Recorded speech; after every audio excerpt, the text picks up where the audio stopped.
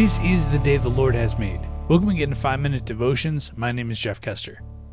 Today's devotion will take place in Genesis 1 out of the New Living Translation. In the beginning, God created the heavens and the earth. The earth was formless and empty, and darkness covered the deep waters. And the Spirit of God was hovering over the surface of the waters. Then God said, "Let there be light," and there was light. And God saw that the light was good. Then he separated the light from the darkness. God called the light day, and the darkness night. And evening passed, and morning came, marking the first day.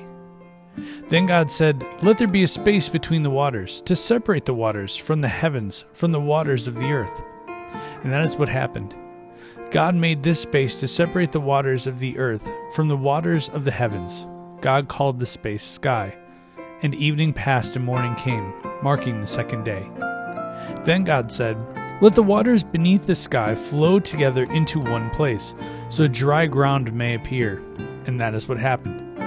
God called the dry ground land, and the waters seas. And God saw that it was good. Then God said, "Let the land sprout with vegetation, every sort of seed-bearing plant and trees that grow seed-bearing fruit. These seeds will then produce the kinds of plants and trees from which they came." And that is what happened. The land produced vegetation, all sorts of seed-bearing plants and trees with seed-bearing fruit. Their seeds produced plants and trees of the same kind. And God saw that it was good. And evening passed and morning came, marking the third day. Then God said, "Let lights appear in the sky to separate the day from the night. Let them be signs to mark the seasons, days, and years. Let these lights in the sky shine down to earth." And that is what happened. God made two great lights, the larger one to govern the day, and the smaller one to govern the night. He also made the stars. God set these lights into the sky to light the earth, to govern the day and night, and to separate the light from the darkness. And God saw that it was good. And evening passed and morning came, marking the fourth day. Then God said, "Let the waters swarm with fish and other life. Let the skies be filled with birds of every kind." So God created great sea creatures and every living thing that scurries and swarms in the water, and every sort of bird, each producing offspring of the same kind. And God saw that it was good. Then God blessed them, saying, "Be fruitful and multiply. Let the fish fill the seas, and let the birds multiply on the earth." And evening passed and morning came, marking the fifth day. Then God said, "Let the earth produce every sort of animal, each producing offspring of the same kind, livestock, small animals that scurry along the ground, and wild animals." And that is what happened. God made all sorts of wild animals, livestock, and small animals, each able to produce offspring of the same kind. And God saw that it was good.